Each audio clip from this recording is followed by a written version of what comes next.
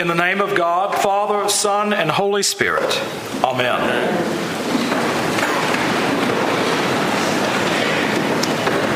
A verse of Scripture that I have held very close to my heart, one of those that ought to be before all of our eyes, one of those that you might want to keep in your pocket at all times, one that you might put in a glass case and have it say, break in case of emergency. And that is 1 John 3:20. Whenever our hearts condemn us, God is greater than our hearts, and He knows everything. Whenever our hearts condemn us, God is greater than our hearts, and He knows everything. John was certainly acquainted with a hard life, and in 1 John, he spends a lot of time talking about love and matters of the heart, and yet he says that there are circumstances in life and in our fallen and broken world that just make life really hard. And there are going to be times when you feel like you are going to be completely overwhelmed by what is going on around you. But in the midst of all of that, know that God is bigger than even your overwhelmed heart.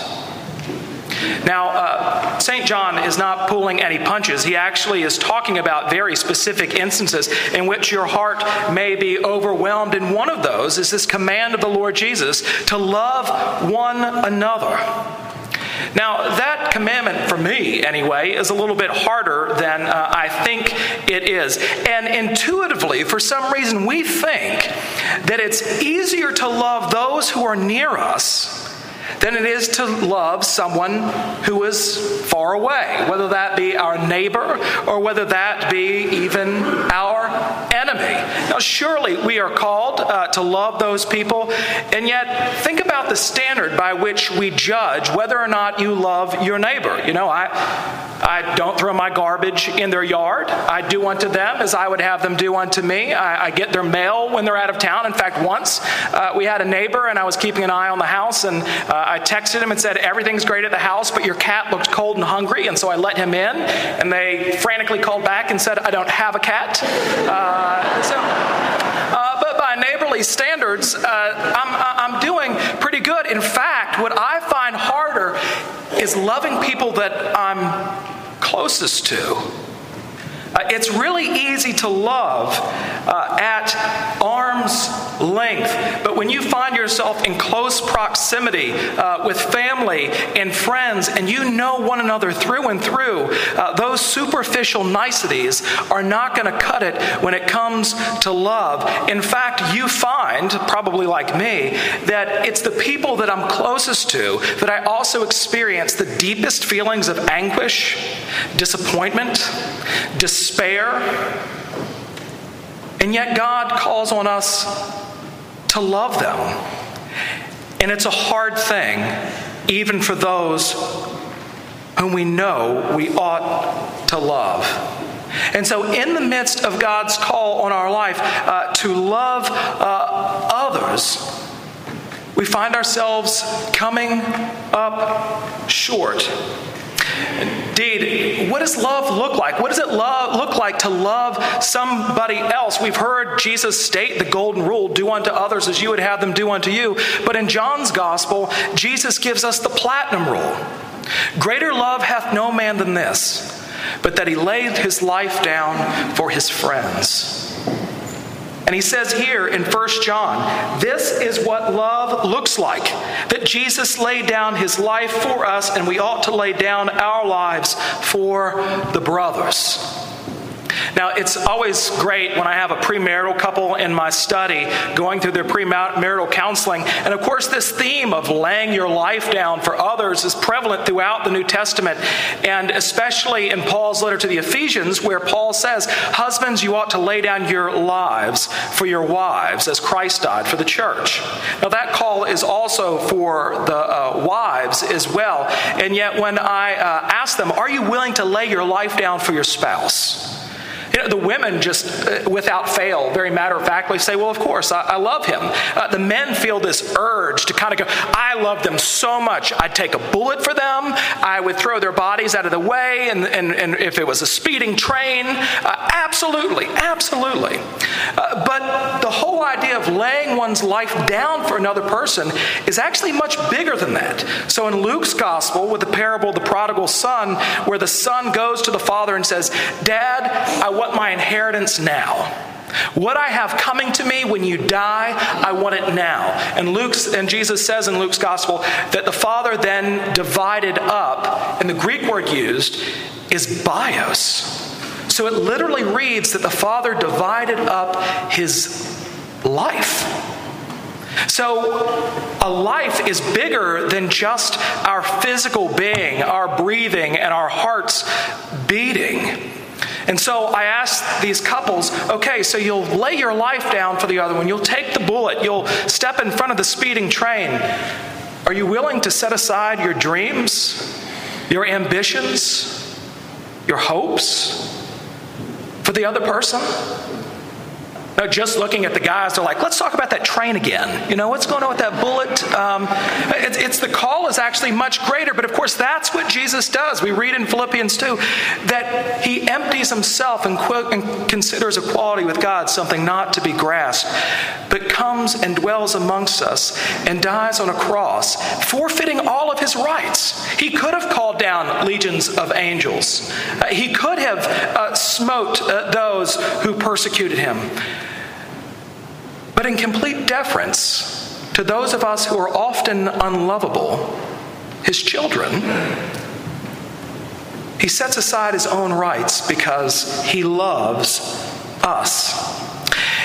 And when you enter into a relationship with Jesus, when his love overwhelms you, one of the things that God does is he gives you a new heart. And all of a sudden, your eyes are opened to things that you'd never seen before. All of a sudden, you begin to care about a great number of things you never even thought twice about. Or if you did, it might have pricked your conscience for a little bit. But it didn't bother you. But now, all of a sudden, things start to stick with you.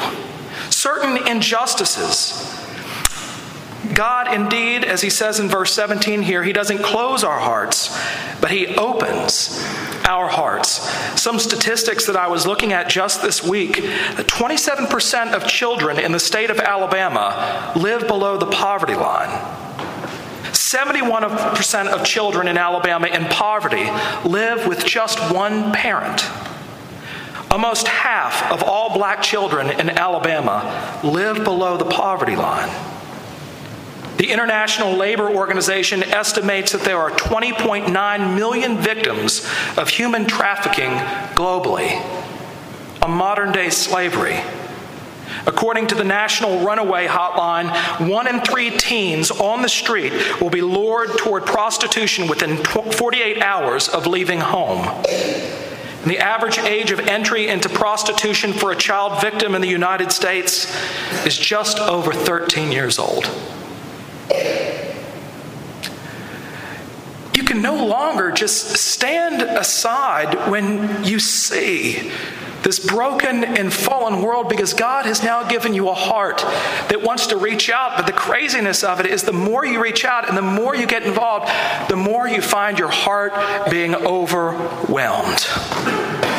You think, what difference could I possibly make in this sea of madness that is the world? And when we see Christians getting beheaded on the Mediterranean shores of Libya, it's not just some political issue that's going on far off. If it feels personal to you, it ought to. Because they're dying for the same faith that you have within yourselves. And so our hearts cry out because they are overwhelmed. Now, these are big issues, huge issues. And even Jesus said, the poor you will always have with you. And they are rightfully overwhelming. You know what else I find overwhelming? Everyday life. Job, marriage, relationships, children, or simply a feeling of inadequacy and anxiety in life. it's just all so overwhelming sometimes. But for most of us, those problems get resolved. God intervenes. Our marriage gets back on track. We switch jobs. Our child comes home. But what about those of us who have really experienced a tragedy, a significant loss? And the truth of the matter is that sometimes we don't see a resolution by God's hand in our own lifetime. But it actually takes us crossing the River Jordan into heaven before we see God's hand in what seemed like God's absence in our own lives. The hymn we just sung, Abide With Me, is a wonderful hymn. It was written by a man named Henry Light in the 19th century. And Henry Light, as a young man, his father left he and his family in order to take up with another woman. And while he was left with his mother worked so hard to provide for the family in 18th century, late 18th, early 19th century England, that she succumbed to illness and she died. And Henry was left parentless. His father provided just enough money for him to go off to school. But when Henry Light's father would write to him at school, he would never sign, "Love your father." He would always write his own son and sign it, "Your uncle." Henry Light's father never allowed his son to even call him Dad. And so Henry Light had every reason to grow up bitter, estranged, antagonistic toward the faith. And yet every single one of his hymns, there's a powerful notion of the fatherhood of God, of God's great love for him. But the hymn we've just sung, if you really look at the words, you can still feel Light's angst. You can hear the pain between the lines. There's a sense of melancholy in it. You can hear his voice saying, "Lord, I believe, help me in my unbelief, because my heart is prone to being overwhelmed. Hold your cross before my closing eyes and point me in the right direction. Let my heart rest in you. Let me focus on you." And one of my favorites, William Cooper, the great hymn writer, he too was no stranger to affliction, struggling his whole life with depression, often being institutionalized. And he has this very strange, bittersweet line in his famous hymn, "God moves in a mysterious way, his wonders to perform." He says this, he says, "Behind the frown of providence, God hides his smiling face." Behind the frown of providence, God hides his smiling face. An acknowledgement that this is bad and my heart is overwhelmed and I don't see a light at the end of the tunnel. And day in and day out, this is what I live with, and it feels like my heart might explode. And yet John tells us that we can have confidence in God. The same confidence that Cooper has, the same confidence that Light has, the same confidence that's been given to you who has a new heart. And how do we have this confidence? John says, if you follow these commandments. Now, at first glance, that makes my heart sink a little bit. What do you mean, if I follow these commandments? Because what I found in my own life is that when my heart overwhelms me, the last person I need to be in charge is me. But John answers his own question. What are these commandments? That we should believe in the name of his Son, Jesus Christ, and love one another. Which, of course, loving one another is the Spirit's work within you. It's because God has given you a new heart. It's God that makes you love one another. It's not you in and of yourself. And so the commandment of God are those things that have been done on your behalf outside of you and given to you. Lord, I believe on you. Help me in my unbelief. When do our hearts condemn us? When are we overwhelmed by our inability to deal with what is in front of us, even in our everyday life? What is it that pushes us over the edge? Reach into your pockets, Read your bathroom mirrors. Break the glass in case of emergency.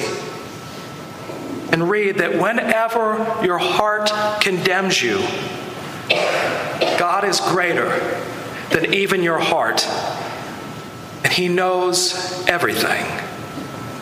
Amen.